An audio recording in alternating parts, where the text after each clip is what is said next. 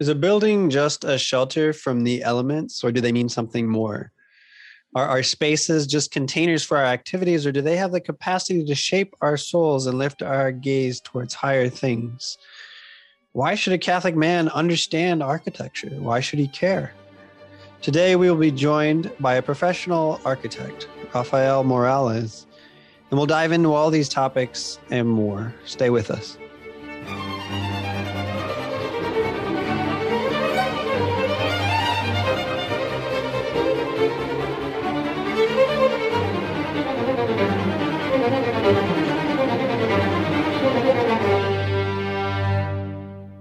Hey everyone, really excited that you're here joining Sam and myself, John, on this podcast. We are excited to dive into the philosophy, the theory, the understanding of architecture. If this is your first time listening to us, know that we are on podcast players up the wazoo, whichever one you like to listen to, we're going to be on. We're also on YouTube. If you're on YouTube, please click that subscribe button so that you can get all of our videos. And finally, if this is your 10th time, or you've been a longtime fan of Catholic Gentlemen, please go ahead and jump over to catholicgentleman.com/Patreon, see the tiers that we have offered, and discern supporting us. So diving right in, we've got Rafael here. Really excited. I've known Rafael for a few years, been very blessed to learn from him and to just engage in what it is that he does. But a little bit about Rafael before we dive into all the questions that Sam and I have for this professional architect is that Rafael was born in Mexico. He has a bachelor's of architecture from the University of Houston. He's a licensed architect here in the state of Texas. He is also specializes in church and school architecture. He's married with 4 kids, an amazing man, an amazing Catholic gentleman. And he also has his own podcast called Beauty Ever New. So if you're interested in learning a little bit more about what he does, he's got, I think you're entering into your 3rd season, a really great podcast, Beauty Ever New. So I guess just diving right in, I was a nerd and I put up my St. Peter's Square there in the back. Oh, nice. Yeah, so I got this little sketch of St. Peter's Square. But apart from that, architecture is something that I've always admired, but never read a book about. So, I'd love to learn about all those things. What about you, Sam?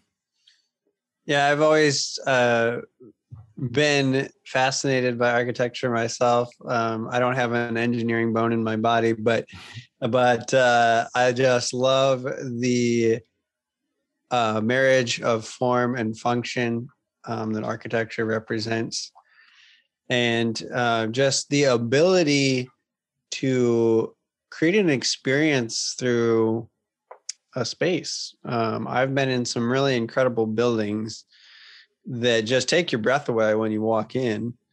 And, yes, I'm speaking of beautiful churches where you can be outside on a busy street, cars honking, people shouldering past you, in kind of New York City or one of these busy Chicago. And then you just walk into this place and it's like the world changes around you.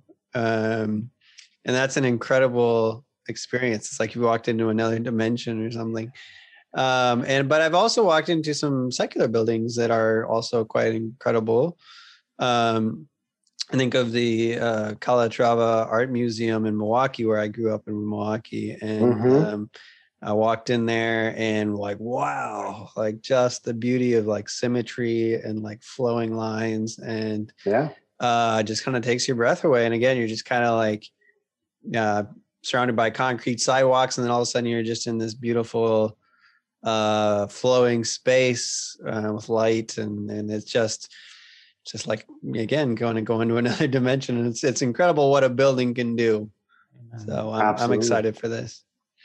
Yeah. So Rafael, I guess the first question, what got you into architecture? Well, that's a good place to start. Yeah, exactly. Let's start at the beginning. So I think that for me, you mentioned I grew up in Mexico. And so growing up in Mexico, in many ways, it's very different than the United States, especially in the way that it is planned and in the way that it is built. And I think what started it for me was really that my family had this tradition that, we would take vacations on a regular basis. And my dad was always interested in taking us to like the archaeological sites of Mexico. So we're talking, the pyramids, right? Whether it was the Mayan pyramids or the Aztec pyramids, or the, other civilizations that were in Mexico. We made those trips from an early age. Wow. And those places leave an impression on you. This idea that people thought it was so important to labor without modern technology and build these structures, and that these structures had stood the test of time, and then now here we were looking at them. So that was one element, that really left a deep impression on me. And then couple that with the fact that Mexico is full of beautiful colonial churches, right? I mean, almost every town has a church at its center, and pretty much every church is beautiful. The part of Mexico that I'm from is Guanajuato, which is in the center of Mexico. And it is a particularly beautiful place because of the fact that it's in rolling hills. And so cities were built on these hills. And, the structure of these cities are kind of the old medieval style, which is curving roads that build up on each other. And so in the city of Guanajuato, as you're walking down the main street to get to the center of town, there is this really beautiful church. But what I love about it is as you're walking, you can't see the church because the street is curved. And so then as you're walking along, all of a sudden you turn the corner and boom, there's this amazing, beautiful church right in front of you. And like Sam was saying, it takes your breath away. I mean, it's just like so unexpected to see, how the city plays off of each other to create these moments that leave lasting memories, And so that's really what began, I would say, planting the seed inside of my mind of what was possible and what architecture meant, and really seeing all these really beautiful churches and how towns were structured in Mexico, how you had the town square and the church was right next to it. The center of life revolved around those two things. And almost every city, to get anywhere, you have to go through the center of town. And so then you have the tradition that develops of making the sign of the cross every time you pass a church, right? Well, you do that several times a day if you're going anywhere. And so you see how architecture has the power not only to take your breath away, but to organize your life, to organize how you see things and how society itself is structured. Yeah, that's so cool. And I appreciate you mentioning that. I was struck by a time in my life when I was over in Cologne, Germany. And if any of the listeners have been there, when you get off the train station and you walk out, you see one of the biggest cathedrals ever built, on this God's good earth. And I remember, in likening to what you said, Sam, it's one of the top 5 transcendental experiences of my life. When I saw that, I just was overwhelmed and I couldn't quite compute what I was looking at. It's so massive, but so beautiful and glorious that I remember having just to stop, and the rest of the group I was with just kept on walking. And I just stood there for a good 5 minutes in awe and have no clue what happened around me, from that time. So just that ability of beauty to captivate us and to really grab the very essence of who we are. So just funny you mentioned that, John, because we live in a world where the only thing we know how to do is make things really big.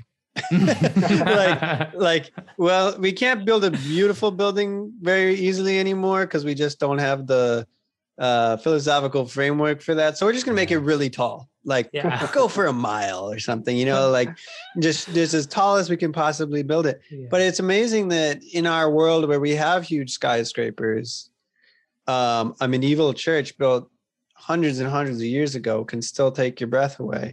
And can you imagine what it would have done to a medieval peasant who was used to a little hut or something, and then they just walk to the center of town and they see this massive fortress just coming out of the earth, and it just would have been incredible. That sure would.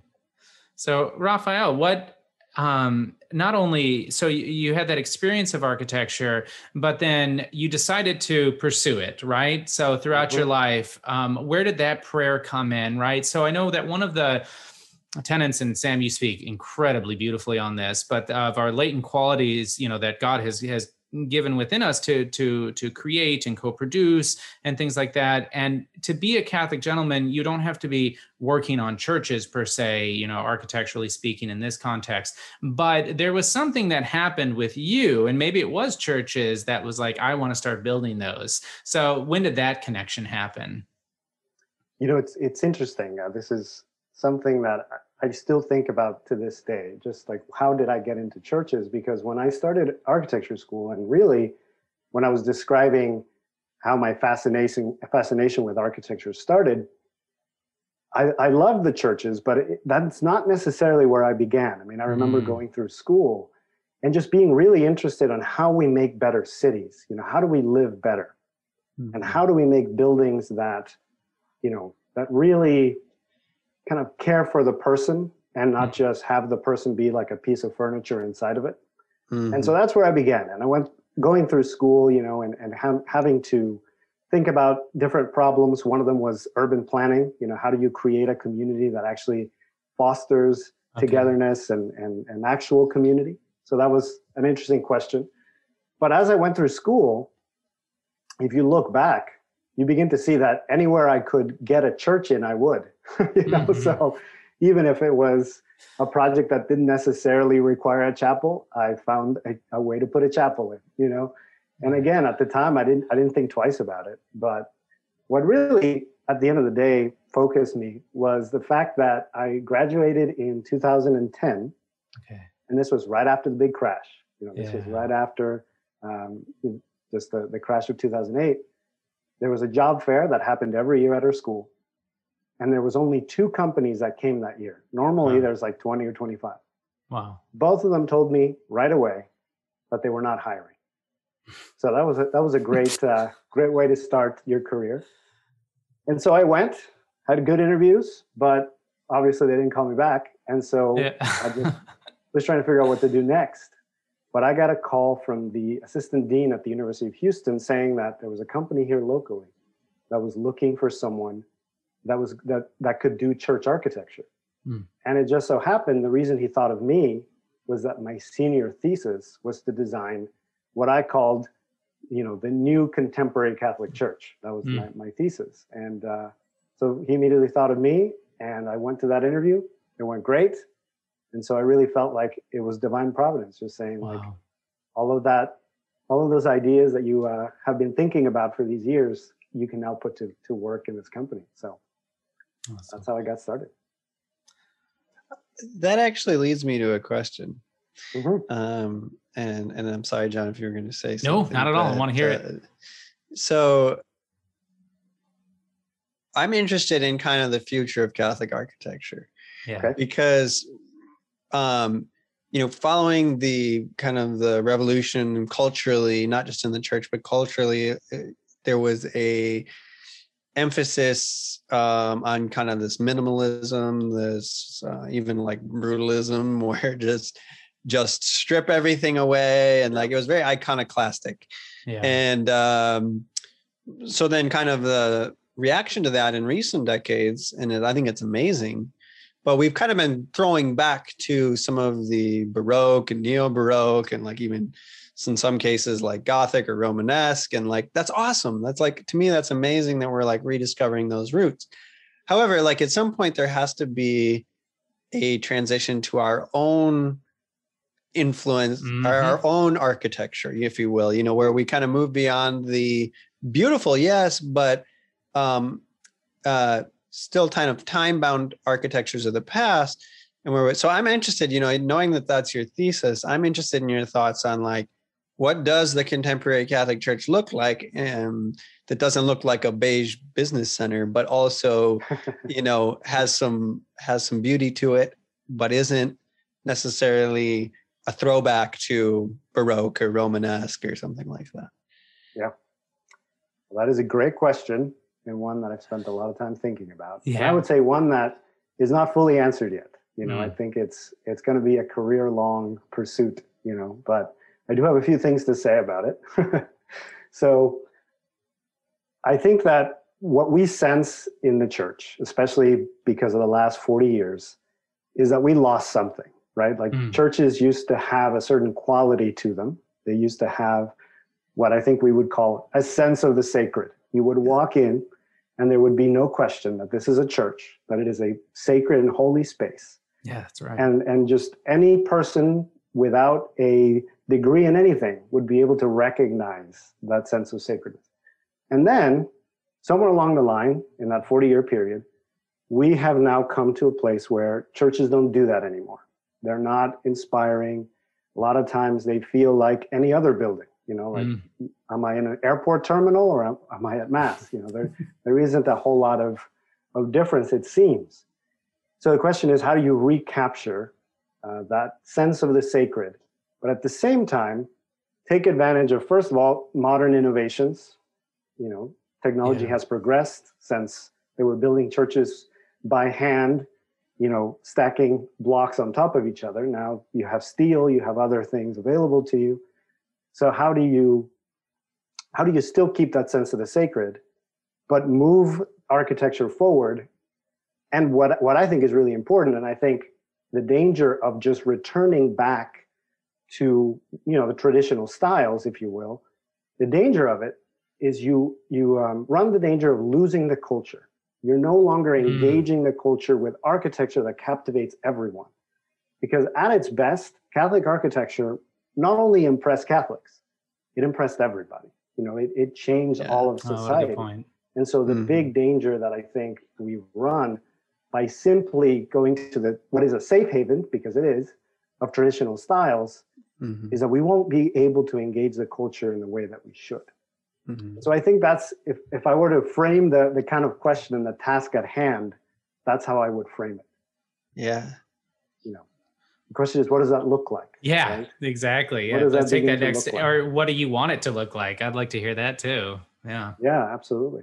So the closest thing we have that I think, and not everyone would agree, and not everyone would also like what I have to say, but I think the closest thing we have is Gaudí, is Antoni Gaudí, Sagrada Familia, and he did some other liturgical work.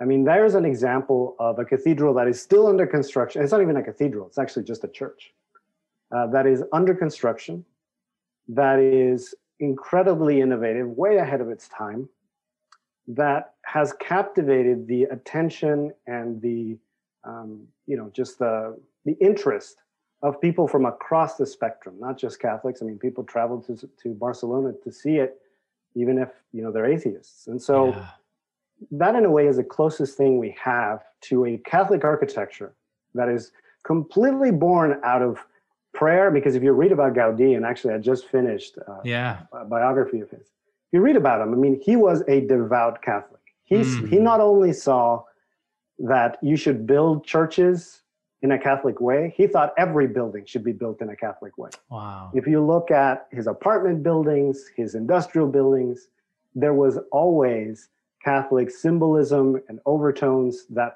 once again, were about shaping the person. And so I think, as far as a contemporary example of a Catholic architecture, that would be Gaudí. But here's the thing, guys. Gaudí was early 1900s. So so what's next? You know what I mean? Yeah. And so, that's the challenge. That's the challenge, is how do you build on that? One more thing I'll say. Yeah, please. This is really important. I think what people really miss out on is that in order to create a new Catholic architecture, it has to build on the patrimony of the church as it exists. You're not going to be able to create something out of a vacuum, because I think that if you do, that's how you end up with buildings that don't feel like a church. That's how you end up with airport terminals. Yeah. You have to start from the really solid foundation of the Gothic styles and the Romanesque and everything else, and then evolve it naturally. You have Pope Benedict talk about the organic development of the liturgy. Yeah. Well, the architectural development of the church has to be the same. It has to be an organic development that happens naturally, that isn't forced, that isn't, just stuck in there, but that really grows, like a plant would. And so that's where we're at. I mean, that's what we're trying to figure out right now, is how do you begin to build on the really solid foundation that is the history of the Catholic Church. Yeah, I think that's exciting. And I'd like to ask you, for myself, but also for many of our listeners who've never really reflected on this. So I know exactly what you're saying. I used to go to a church in Minnesota when I was growing up, that the choir was like a part of the altar. And it was just kind of like, there was no appropriate symmetry. There's no appropriate divide between, the sacred and what we were able to participate in. And so I'm curious, what would you say are the kind of fundamentals or the essence, that should be maintained within Catholic architecture that shouldn't be lost or shouldn't be played with, if there is any? I'd love to hear your thoughts on that. Yep, absolutely. The short answer, there definitely is what I would say a Catholic way of building a church. Yeah. And that doesn't mean that they all look the same. Doesn't mean there's one style that is favored over another. It just means, like you said, there are certain qualities that a Catholic church has that you should be able to recognize and that you should be able to identify whenever you go into a church. Mm-hmm. And so just to throw some out, I mean, I think that the first thing, and I think Sam actually mentioned it early on, was when you enter a church, you really should feel like you're entering a different world. And that's because you're entering heaven. You're entering truly, a sign of heaven. A church is a sign of heaven. And so if when you enter a church, you don't feel like you're leaving the world behind and entering into a kind of a heavenly reality, then the church didn't do its job. There's something lacking in that church. So I would say that's a quality that a Catholic church has to have. The other is, and this begins to build on some of the traditional aspects. And the reason, for example, that churches tend to be long and they tend to be tall is based on the fact that over time, there was a tradition that was developed in that those proportions created really beautiful spaces that, again, reinforced the idea that you were entering the heavenly Jerusalem. Because that's another symbol of the church and also of the church building, is the heavenly Jerusalem. So when you walk into a church and you see columns on the side of the church, what people need to begin to think about is, what do those columns represent? And in a lot of cases, those columns represent the 12 apostles. A lot of times you see, depending on the size of the church, 6 columns on either side, but they represent the apostles as the foundation of the church. Pillars. That everything else is then built on. So a linear nave, a tall vertical space. Why vertical? Because that turns our eyes towards heaven. When you entered the Cologne Cathedral, that's probably what you did. You looked up. Your eyes are that's right. Your eyes are drawn up. They're drawn towards the heavens. And then a lot of times you see windows up high that then let light in. So what does all that remind us of? That reminds us of the heavenly reality that is awaiting us. Wow. So those are a couple of other qualities that you would see. What else? You will see an altar. Yeah. And that altar is substantial because the altar is a symbol for Christ. And so if Christ is a cornerstone and what everything is built on, it needs to be substantial. It needs to be identifiable. It needs to be solid. It's not going anywhere. You can almost, I was actually visiting a church up in Minnesota.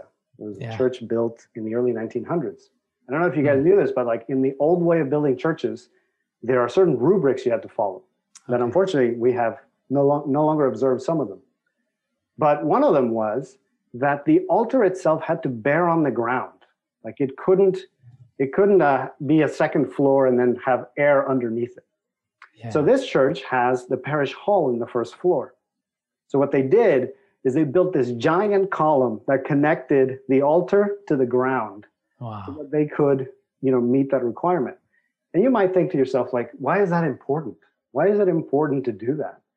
And the answer is because when you go down there and you visually see that connection, you know what's happening. You know that the entire church is built on the altar, and everything else around it is just, kind of building up the centrality and importance of that altar. Oh, praise God. That's incredible. Yeah, I love that attention to detail. There's a lot of details where in a well-designed space, you're not necessarily consciously thinking about, but at the level of experience, you feel them. And you can't necessarily put your finger on why do I feel like this space is different, but you feel it. Which is another kind of leads to my next question, kind of building off of what John asked, but just, your architectural toolbox of crafting a space, you have things like light, or sound, even like, is there an echo? I don't know. Because sometimes when there's an echo, people are hushed just automatically. Things like the color of the surfaces and the materials and things like that. So as you're thinking about like crafting a sacred space, what are some of the things that go through your mind of the elements that you want to combine to create that sense of sacredness or otherness? Like, this is not a business center. This is not an airport terminal. You've entered a heavenly realm here. Like, what attributes would you mix and match? Absolutely. So there's an architect that practiced in the early 1900s. His name was Ralph Adam Cram. And he was a big proponent of the Gothic revival, at the turn of the century. Honestly, if you want to learn about architecture, he's a good place to start. Oh, good. But in reality, the turn of the century, kind of going from, obviously beginning of 1900s, late 1800s, early 1900s, was an amazing time for architecture, because I feel like that is when they were trying to take that next step that we're talking about, of how do we use this new technology. They were beginning to experiment with steel and kind of more lightweight structures, but still create these really beautiful spaces. They hadn't yet lost the kind of sense of beauty. And so there's some really interesting architecture that comes out of that time period. And then, unfortunately, the kind of modernist movement of what they called the machine age aesthetic took over, in which basically all ornament was removed. And so what happened is that really interesting train of thought that was starting in the beginning of the 1900s just stopped, just kind of ended. And I think that, going back to the earlier question, part of what we need to do is recover that train of thought and see where it takes us. But back to the question about materials. So he talks about, Cram, just talks about how ultimately the church, as it was in a lot of medieval villages, was the pinnacle of all architecture in that town. And so, for example, he talks about how there was no need for the opera. There was no need for museums. There was no need for gathering halls, because the church was all of that. Mm-hmm. And so people would gather the best that they had to offer and bring it to the church. So another interesting thing he talks about is that a church is never finished. So you begin a church, you start the construction, but you're always adding on to it. You're always trying to make it better and to bring the best that you have. So as far as materials, I would say that there should be a privilege given to natural materials. Why natural materials? Was because God created the world, and we are incarnational beings. Because of the incarnation of Christ, we are incarnate beings. We are sacramental beings that see the world through physical matter. And so seeing a church and having it be built out of natural materials, once again, shows us what potential these natural things that God gave us has. One way to think about it is that a stone does not meet its full potential until it's used for a church. Or a flower never reaches its full potential until it adorns an altar. So privileging natural materials reinforces the worldview that God gave us, which is He gave us a creation, and it is good, and it is there to show us God. All of creation reveals God. And so the more we can use God's own creation and elevate it to the worship of God, the better and more beautiful a building will be. That just gave me chills, because That's I realized in a moment why I find carpet so irritating in churches. Like, you go to see marble floors versus like carpet. There's just something wrong there, Yeah. Absolutely. Yes, definitely. And by the way, Sam, also, I want to mention this because it's an important point. What should a church sound like? Yeah. I think that a church should be echoey. And why? Because there's something about the fact that when you walk into a really echoey church, well, I'll tell a quick story. Here in Houston, there's a chapel, the Chapel of St. Basil. And the Chapel of St. Basil was built by a modernist. And it, people have different opinions about it. I happen to like it, but I'll tell you why. I like it because first, the quality of light is really great in there, like stellar. And it was probably by accident because he wasn't meaning to do that. But they use this really thick marble on the floor. It's a very small space. It's a small university chapel. When you walk into that place, and I don't know if you've been there, John, but you open the door, and as soon as you take a step, that step echoes in the entire room. Yes. So what do you do? What do? You get really quiet. Yeah. Because you feel like every step is making a really big impact on the space. So in that sense, that really enhances the sense of the sacred, because it's kind of like the idea of this is hallowed ground. Like every step I take is like echoing in this space. So that is a really effective thing about that chapel. And again, I'm not sure if they meant to do that, but the effect that is also positive about it is when you hear Gregorian chant in that space, it sounds like you're in a big cathedral because of the way that the echo just works really well. So yeah, a church should make you feel, once again, through its various qualities, that this is hallowed ground. This is a church. You're entering a sacred space.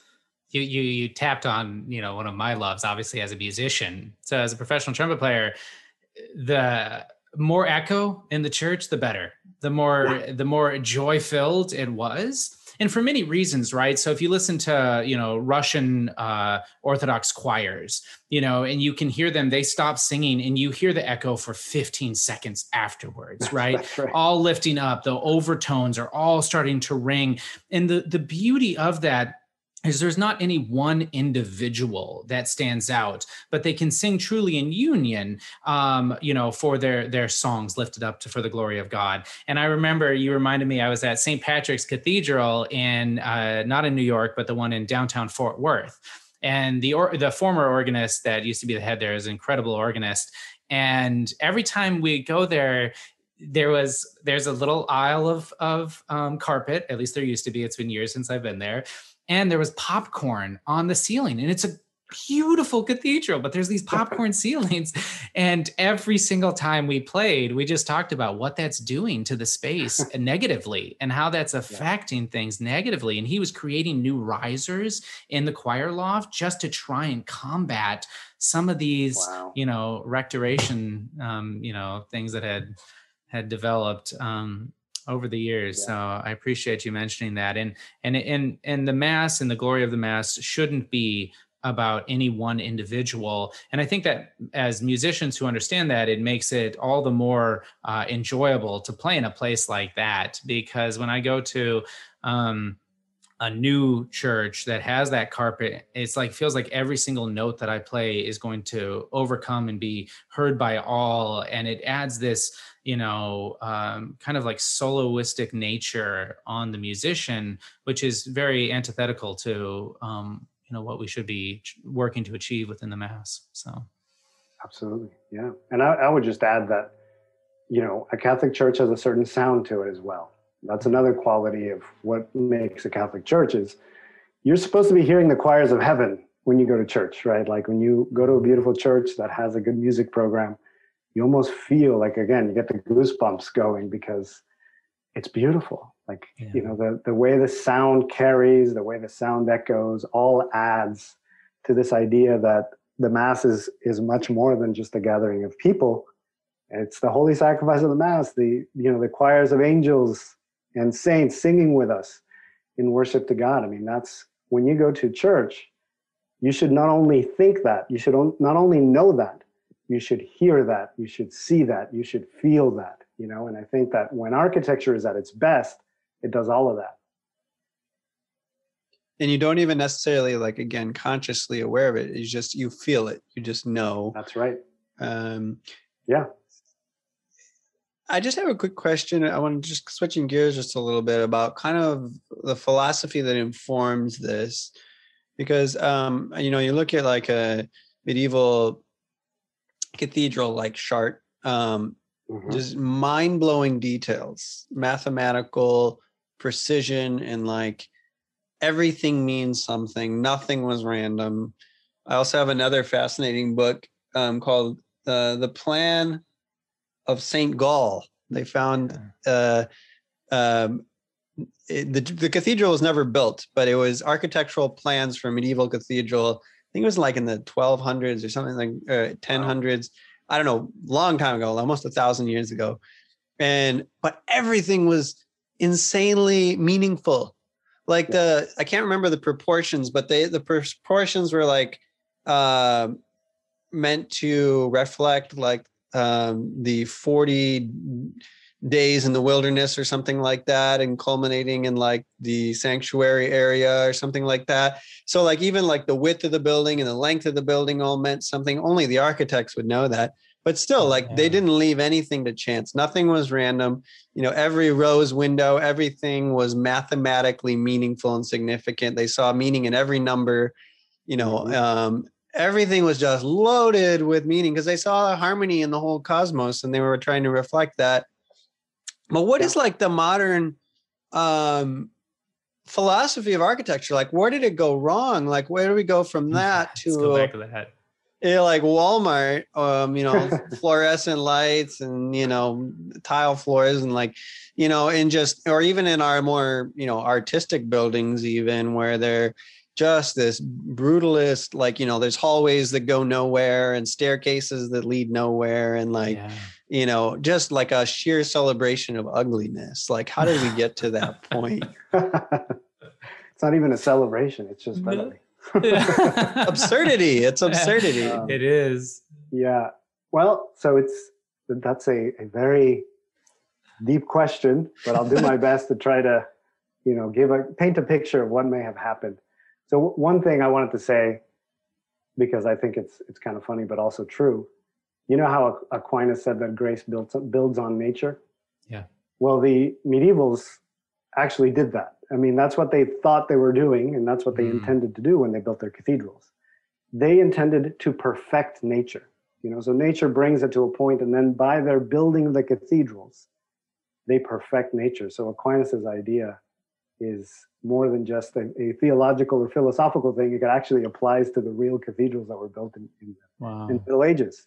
But where did we go wrong? Well, I think what happened, and honestly, people will pinpoint different times for this, but I'm going to start with the Enlightenment, because that's when they began to circulate the idea that it was enough to hold something in your mind, and that what happened outside of it was almost irrelevant. And so I'm going to put this in architectural terms. You know how I'm sure you've heard this because I've heard it many times. Why did they have stained glass windows in the Gothic cathedrals? And what do people say?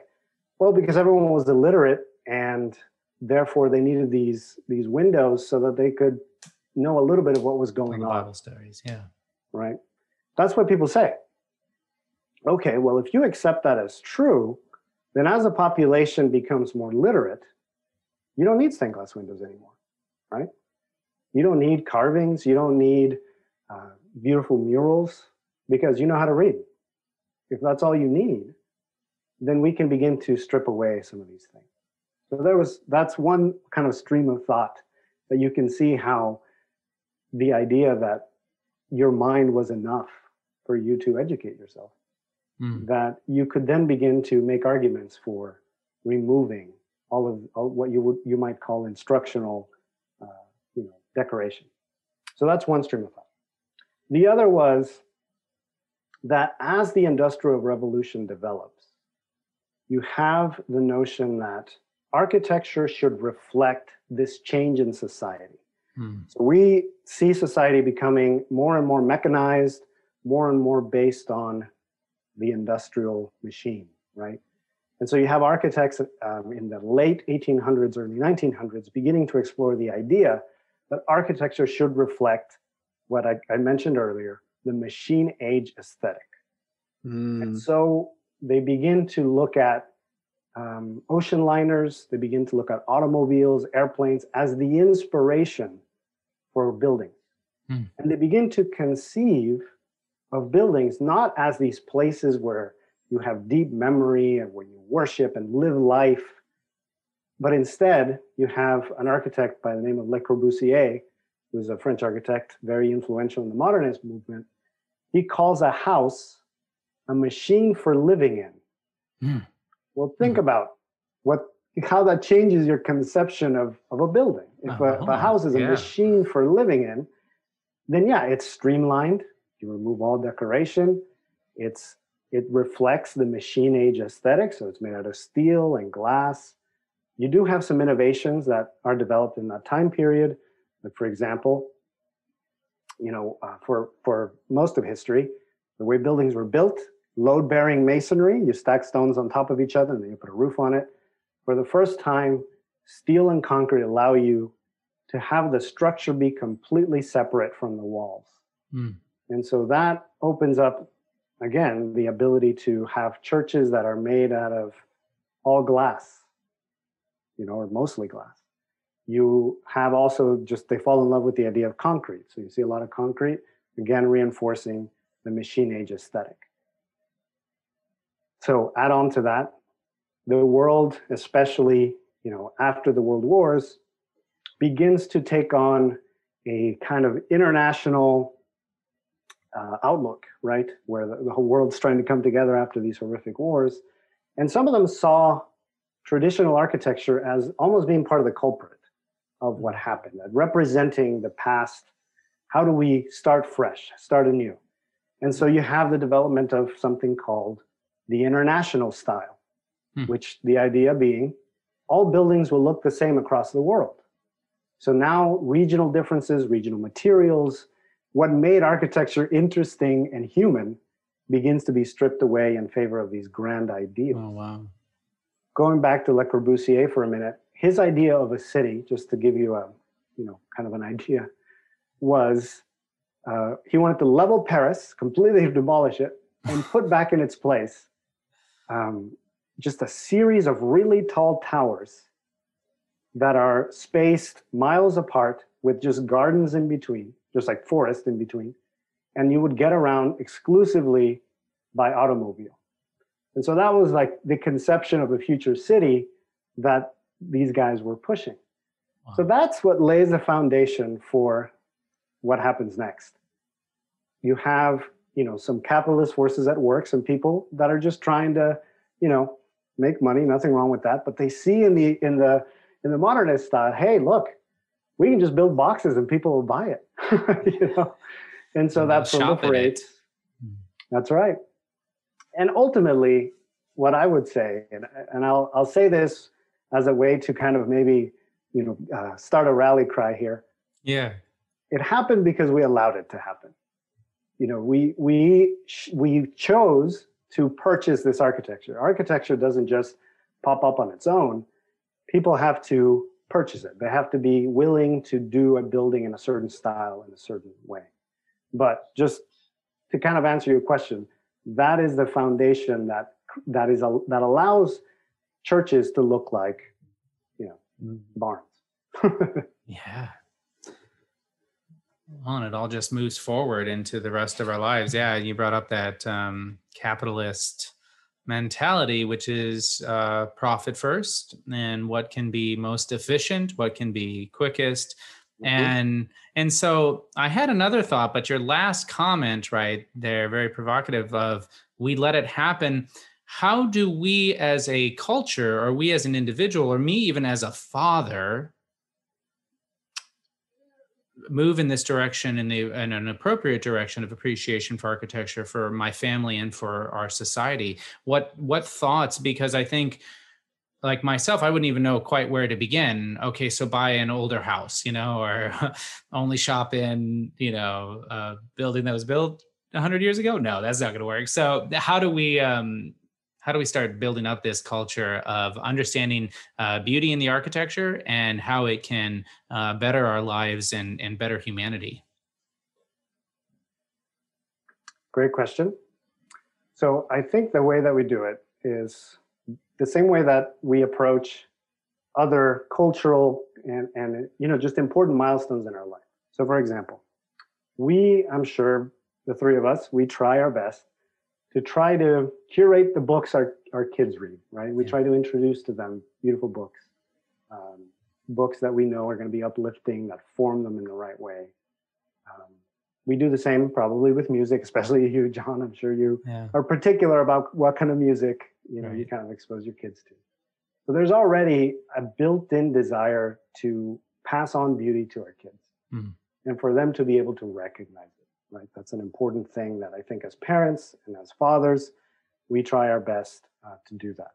So building on that, what I would say is the way you begin to turn the tide is we need to become tastemakers again. We have to set what the standard is. Like if we seed the ground and we say like, oh, look, we'll just keep building, the same churches that we like over and over again, and not engaging the culture and not going out and saying like, this kind of building, this way of building is not just good for us as Catholics, it's good for everyone. It's a human way of building, not just, a machine way of building.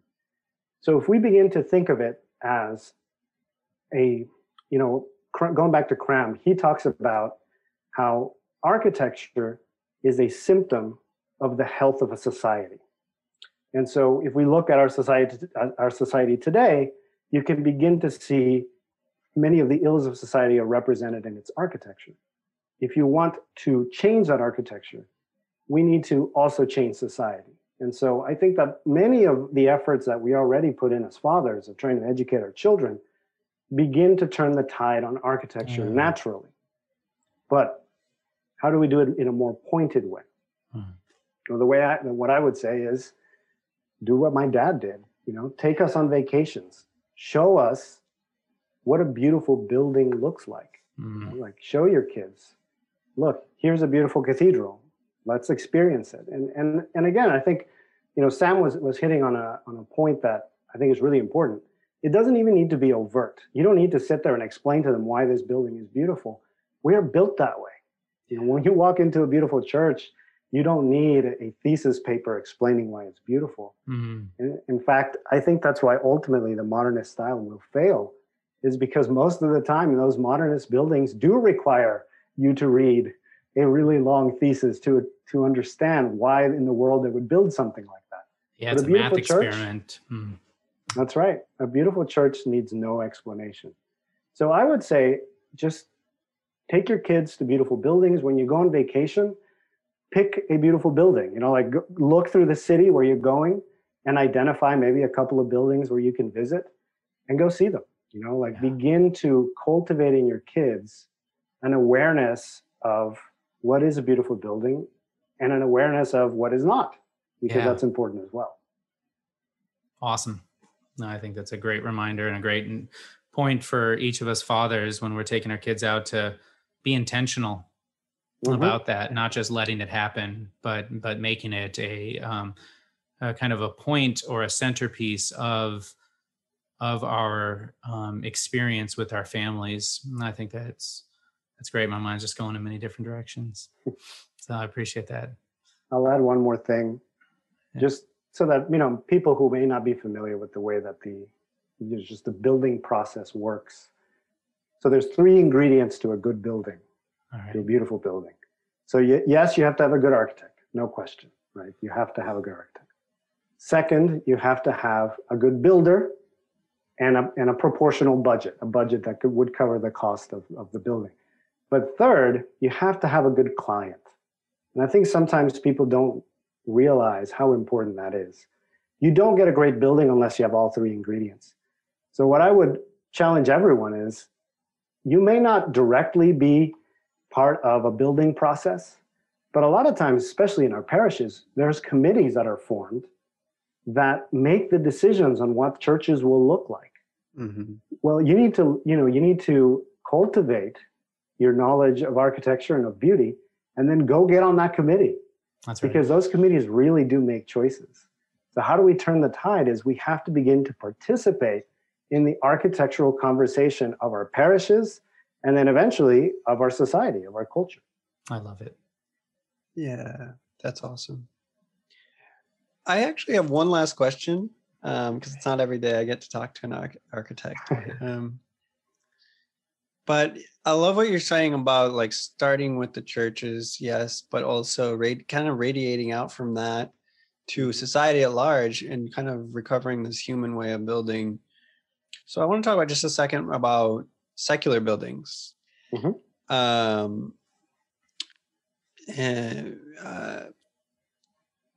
Is there something wrong with me? Because I love a Gothic cathedral, but I also love Frank Lloyd Wright and even some like modernists like Zaha Hadid, where they're just these flowing lines and glass and light, and it's all just like, whoa, but is there something wrong with me, like, for appreciating both?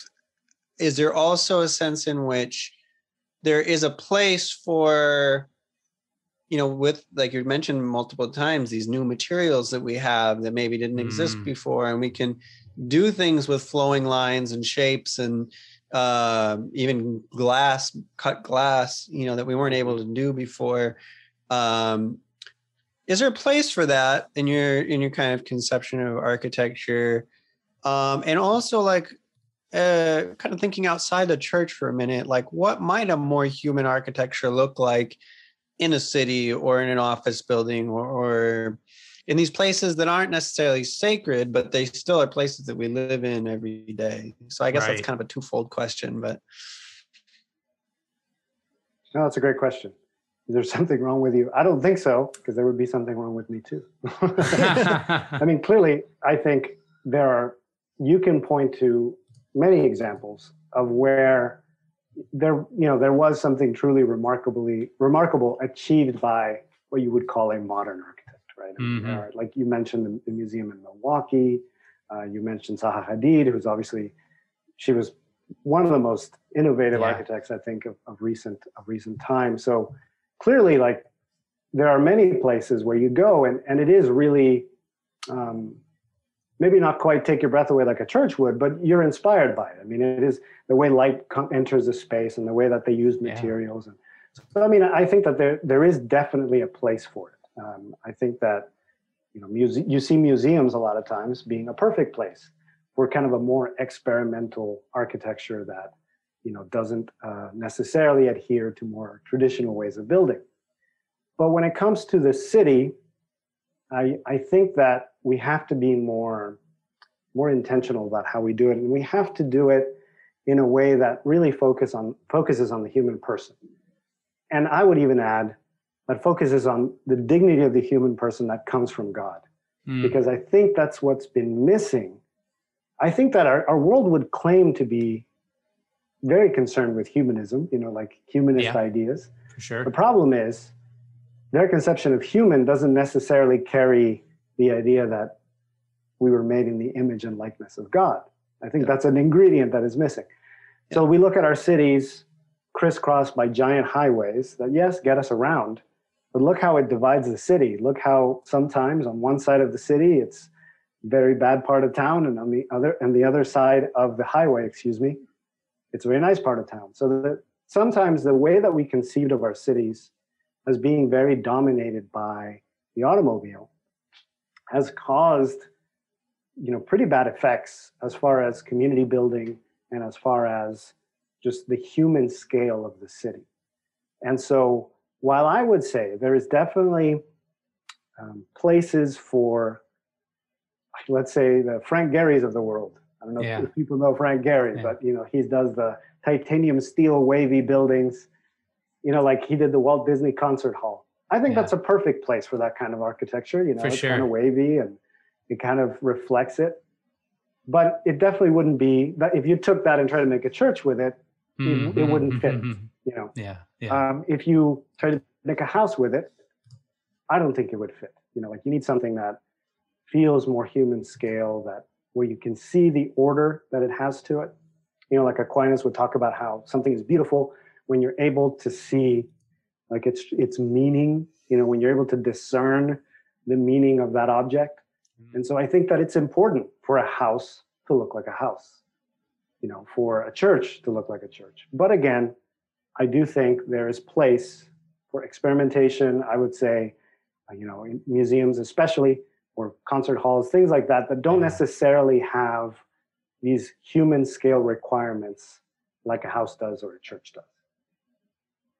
Yeah, that's great. Well, so we could just keep on talking. I think we're coming up in an hour here, but praise God. So Rafael, I know one way that people, I imagine a good majority of listeners don't have a solid knowledge of architecture. They probably can't tell you that St. Peter's is, Baroque, and and its structure. One way that they could better understand these things is go to your podcast, Beauty Ever New, and I'll put that in the description. I'll put that in the show notes so that people can click over there. But what else can Catholic gentlemen do to better appreciate, better understand, and therefore better appreciate architecture? What I would say is, number one way is just go visit buildings. I mean, even for me, like people ask me, how can I become a better designer? Just go visit buildings. Like there's something about just seeing space that changes the mind, that really shapes and forms you. So there's nothing better than that. I would say more than looking at books, more than looking at pictures on the internet, just go look at beautiful buildings around you or in places you visit. I'm a big proponent of that.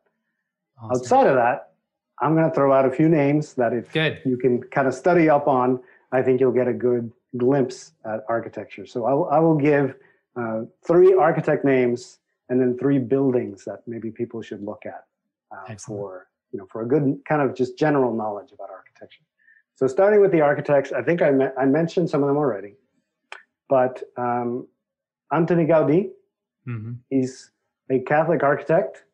In fact, I think his cause for canonization was opened. So you should know as a Catholic gentleman about Gaudí.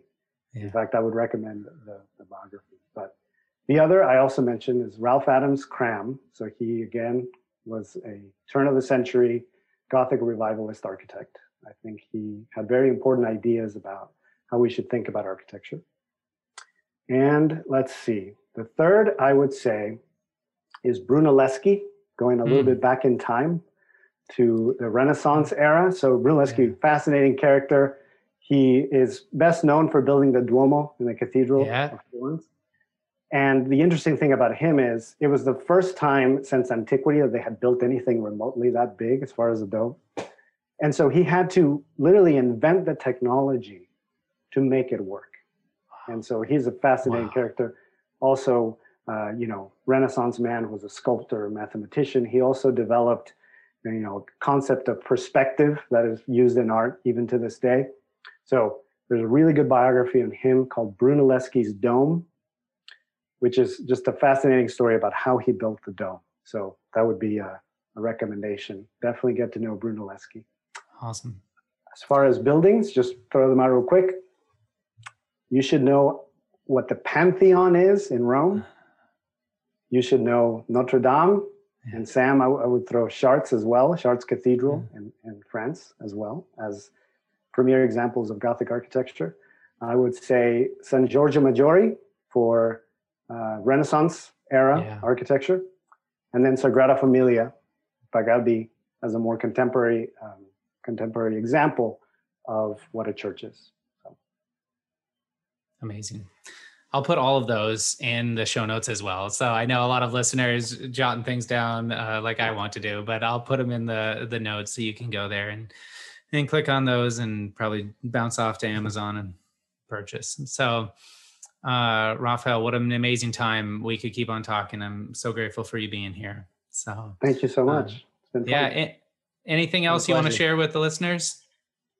One more thing. So I want to take us back to the era before COVID. Yeah. Seems so long ago. So April 15th, 2019. What happened on April 15th, 2019 was the Notre Dame fire. Yeah. And I remember it very clearly because I've never been to Notre Dame. And so I felt this sense of loss that I was never going to get to see it as it was, and I think that a lot of people felt that sense of loss. And it was amazing to see how a building, which is an inanimate object, was causing such a panic across the world. How many people cared about this building? And why did they care? It wasn't just because it was history or because, it had been built a long time ago by these people or because it was innovative at the time. It's because of what it represented. It represented civilization. It represented France. It represented, the best that the Catholic Church has to offer. And people were seeing it crumbling before their eyes.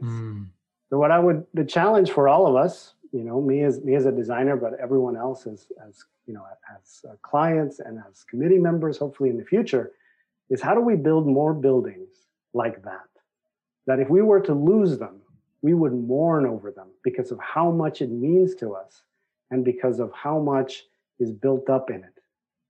Think about this. For, these cathedrals, for 500 years, people got up in the morning and worked on them nonstop. Can you imagine us doing anything for 500 years? So there's something there, there's something about that building. And that's what we're trying to recapture. That's what we're trying to, build up in our societies and with our children, with our work. We're trying to build up buildings that people will just love and that will represent everything that is best in humanity. Oh, praise God. Chills. Yeah. Well, thank Love you. Yeah. Thanks for your sharing with us, your intellect, your passion, and your expertise. I'm my pleasure. I'm grateful. So Sam, as we end every episode with the reminder to all of our Catholic gentlemen watching, be a man, be a saint. Thanks for tuning in.